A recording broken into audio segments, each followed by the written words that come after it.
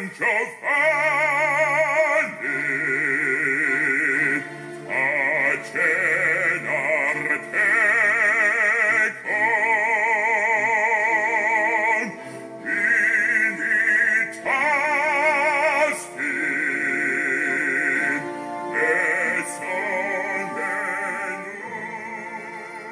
I left the Citadel, I was a football player there.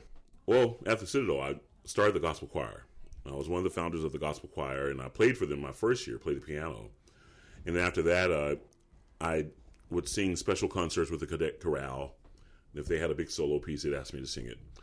And afterwards, that was it. I went into corporate America. I worked for 3M and singing at everyone's wedding I could think of and all my teammates and singing the national anthem at baseball and football games. And that was pretty much what I did for singing for a number of years until, whilst living in Woodbridge, Virginia, my wife Denise suggested that she didn't even suggest it. She actually sneakingly set me up an audition for the Choral Arts Society of Washington with Norman Scribner.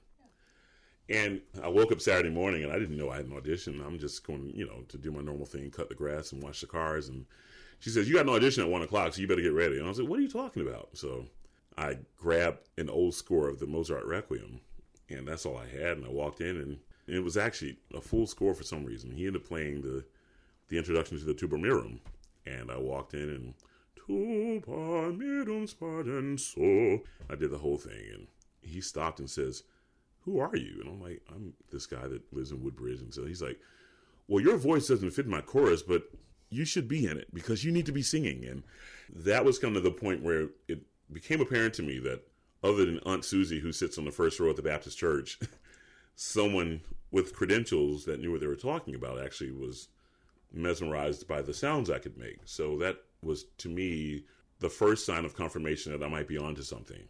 That was opera singer Morris Robinson. Welcome to Artworks, the program that goes behind the scenes with some of the nation's great artists to explore how art works. I'm your host, Josephine Reed. Let's face it, we don't often think about opera singers as being former football players or former corporate salesmen.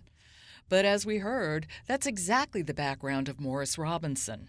Morris might have taken an untraditional path to opera, but it's fair to say he has very definitely arrived. Singing with the Metropolitan Opera, Boston's Lyric Opera, Opera Pacific, the Philadelphia Opera, and on and on. He's become a sought-after singer with his resounding bass and commanding presence. He claims the stage as his own. I had the opportunity to speak with Morris at the Phoenicia International Festival of the Voice, where he sang the role of Il Commendatore in Don Giovanni. I began my conversation with Morris by asking him what drew him to opera. I don't know if I figured that out yet, but I started studying voice at the age of 30. I was in corporate America and I auditioned for a weekend program up in New England at the New England Conservatory of Music, singing the national anthem. And when I sang that, the lady there that was playing for me suggested that I join the opera studio because of my voice. And in high school, I'd done the Mozart Requiem, I'd done the Haydn's Creation, but nothing, no real opera. That was all oratorial stuff. And at the age of 30, I got into this program on the weekend, and that led to me being in a musical in Salem, Mass. Called Citadel, where I played the role of the devil. And Sharon Daniels happened to be at that production from Boston University because she had a private student that was in that production with me, and she walked up to me afterwards and said, "You really are onto something here, and I don't hear voices like yours all the time. You should really consider doing opera for a living." And I was like, "Well, I don't have a degree in music. I've never done this before." She says, "Look, I want to run one of the most prestigious organizations in the opera world, and it's, we only take 12 singers, and most of them have their master's degree. But I think we can make an exception for you if you commit to us, and you're sharp." So anyway, I auditioned for her program in the spring, and she let me in on full scholarship with a stipend, and that was kind of it. I haven't looked back since. What a story. Had to quit my job, had to turn in the company car, had to take a part-time job at Best Buy on the weekends and stuff like that. But it worked out, it worked out. Yeah, there are sacrifices you make to do something that you enjoy to do. Absolutely. And I think the rare gem is being able to find the opportunity to make a living at something you enjoy doing. And if you can do that, it by far outweighs all of the other accoutrements that go with working in corporate America and the stability of that type of living, because you're at the end of the day you're happier. Did you know how to read music? Is that something that you're learning now? Well, tell me how that works. I read music. I was in the high school chorus, and I was also in the band, so I could read music at a moderate high school level. I had a very, very good ear. I've always been blessed with the ear for music. And I just, for some reason, God has blessed me with the ability to just get certain things. One of them is playing the drums, which I never took a lesson at and played all my life. And the other thing is being able to pick up on musical styles and kind of understand the intention of why a composer made a chord progression this way and why it flows this way and why he wrote it this way and why he put this word on this note as opposed to this. It's things that you study in university and conservatory. Sometimes you're blessed with an innate ability to be musical and to be artistic and to understand the flow of a musical line. And I think I'm blessed with that ear.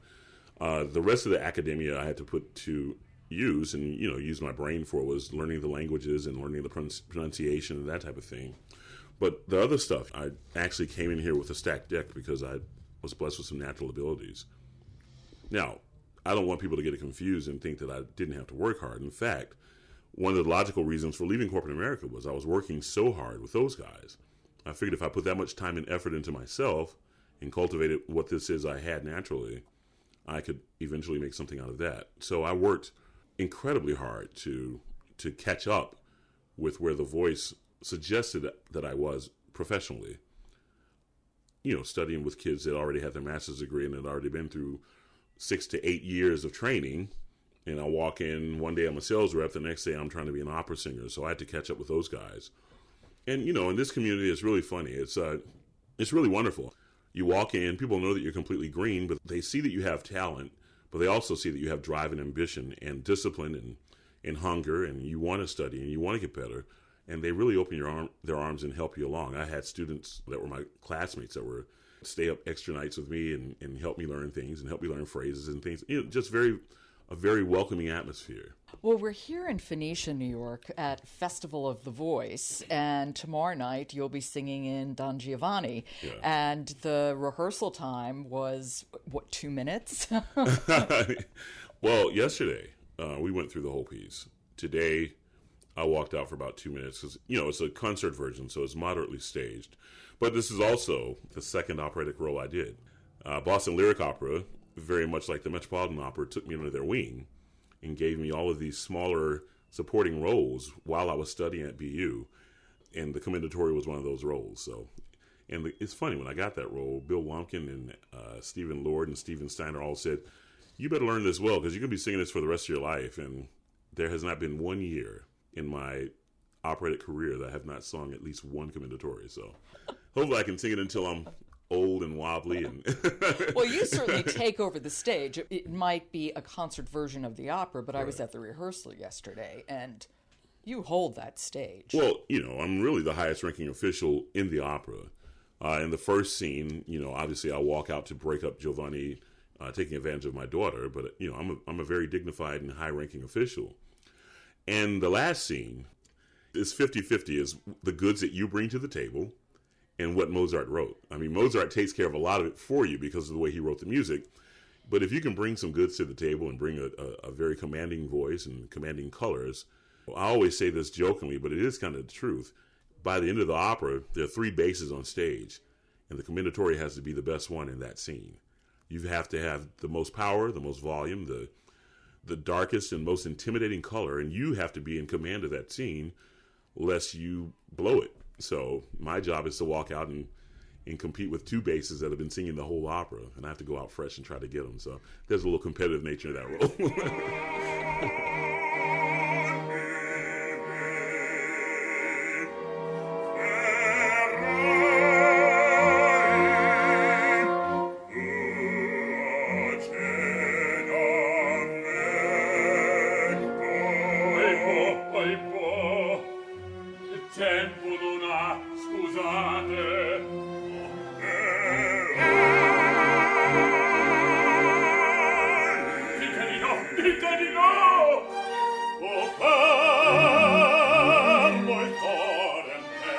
Now,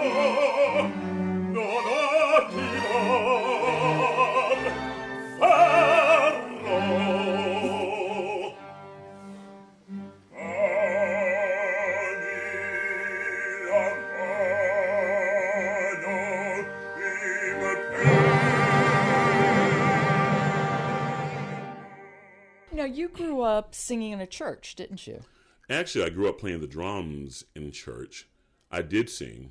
My first solo was at the age of 6, singing Can't Nobody Do Me Like Jesus with the pastor's choir, a little kiddie choir we had at Israel Baptist Church in Atlanta. But my family was full of singers. You know, my mom started the gospel choir and was a soprano in the gospel choir. My dad was in the same gospel choir, and he's a Baptist minister, so, you know, they all sing.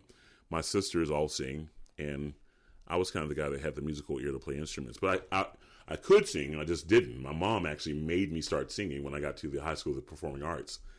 I auditioned for the band, and she made me audition for the chorus, and I got in. So she was kind of foresighted with that. Where did you grow up? Atlanta, Georgia. And they have a School of Performing Arts there. Yeah, it was the Northside School of Performing Arts. Billy Dinsmore ran that, and it was a magnet program. You had to audition to get in. And I was a unique case because I had already gotten accepted into the band.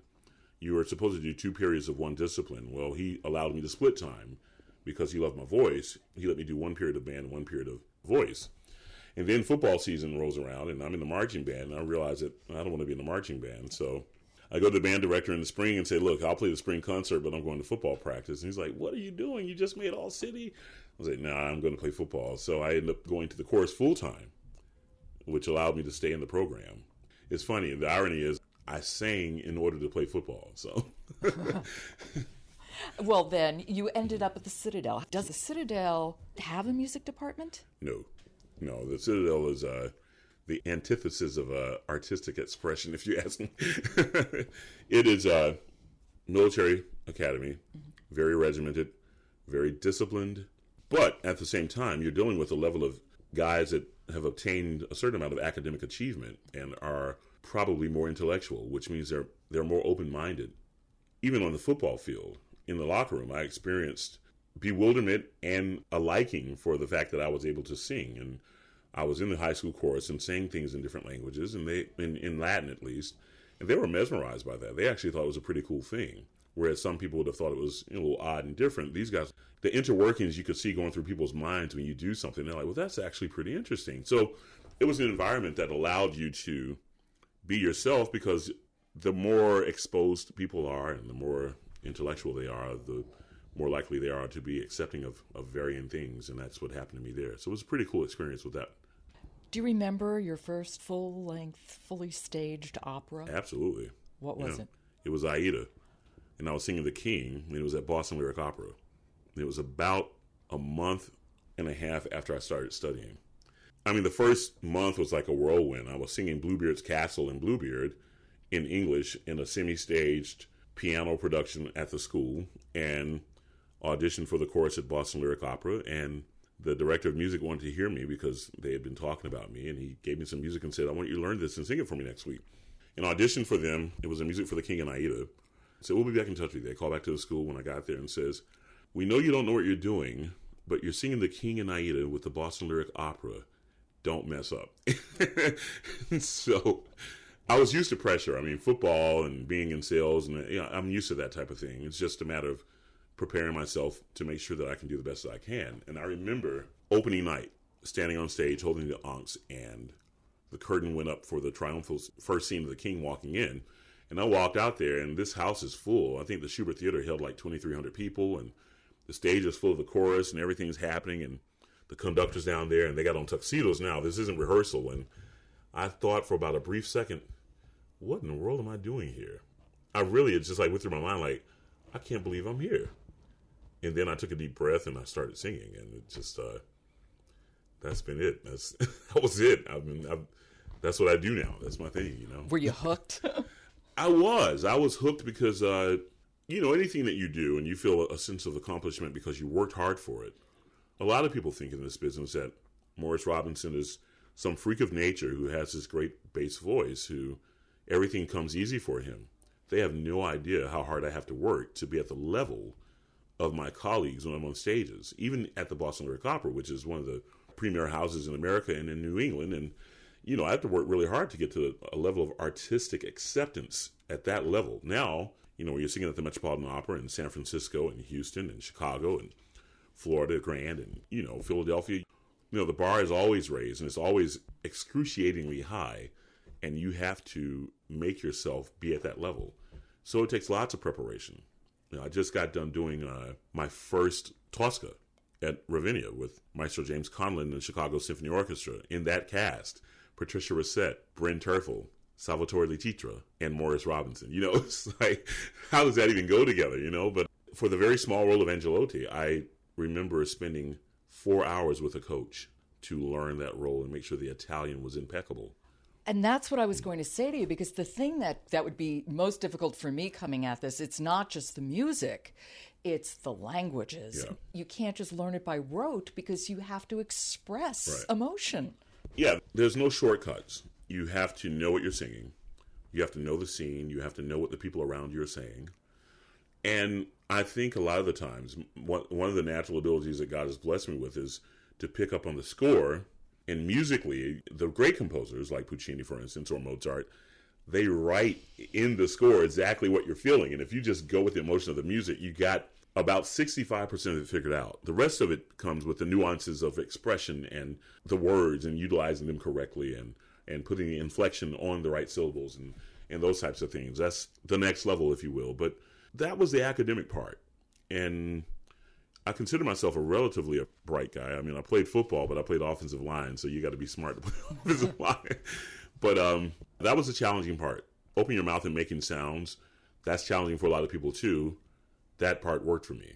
The other part, I still work on it every day. I mean, I'm Morris Robinson. I'm a professional. I sing a lot of places, and people don't understand that I fly back to New York all the time just to work with the highest level coaches I can find, to make sure that I'm singing at the highest level available to me.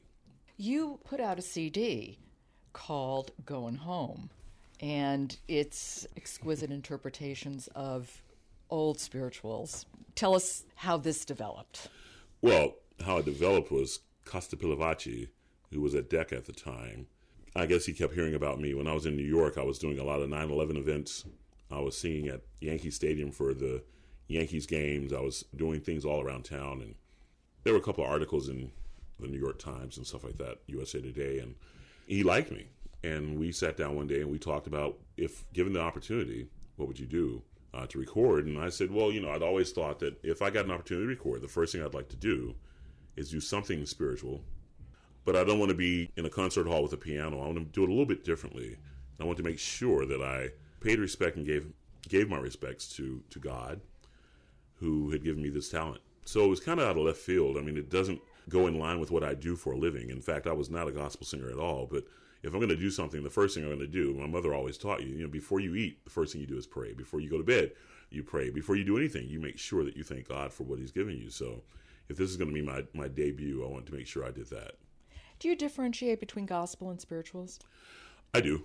Well, spirituals historically were a clandestine, covert, secretive language that was utilized by the slaves as kind of clues and passwords and rites of passage, if you will, from plantation to plantation, from field to field, from house to field. There were hidden lyrics inside these beautifully written traditional tunes that let people know that the Massa was around the corner. And it helped assist things like the Underground Railroad and all kinds of things.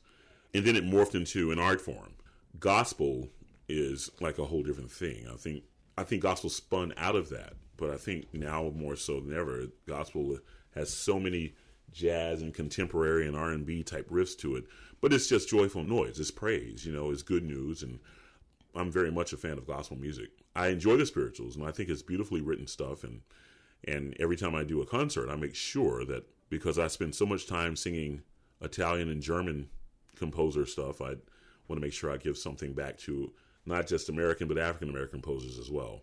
How did you choose the spirituals that you included on your CD, Going Home?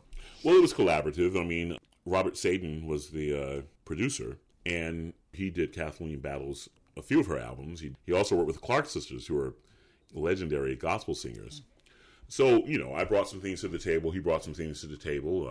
Cyrus Chestnut, Joe Joubert, they're all involved. And, we just tried to figure out what would work and what would be different and tried not to be like everybody else. And I think it worked. I enjoyed that project. It was stressful. My son had just been born right when I was recording it, so I wasn't getting much sleep at night.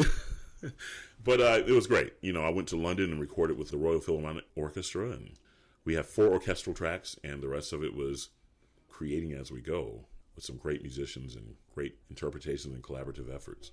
I love your rendition of Wade in the Water.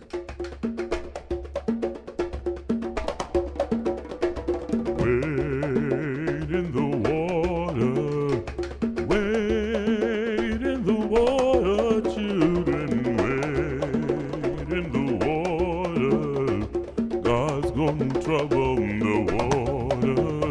Wade in the water, wade in the water, children, wade in the water. God's gonna trouble. My godkids, they love that Wade in the Water.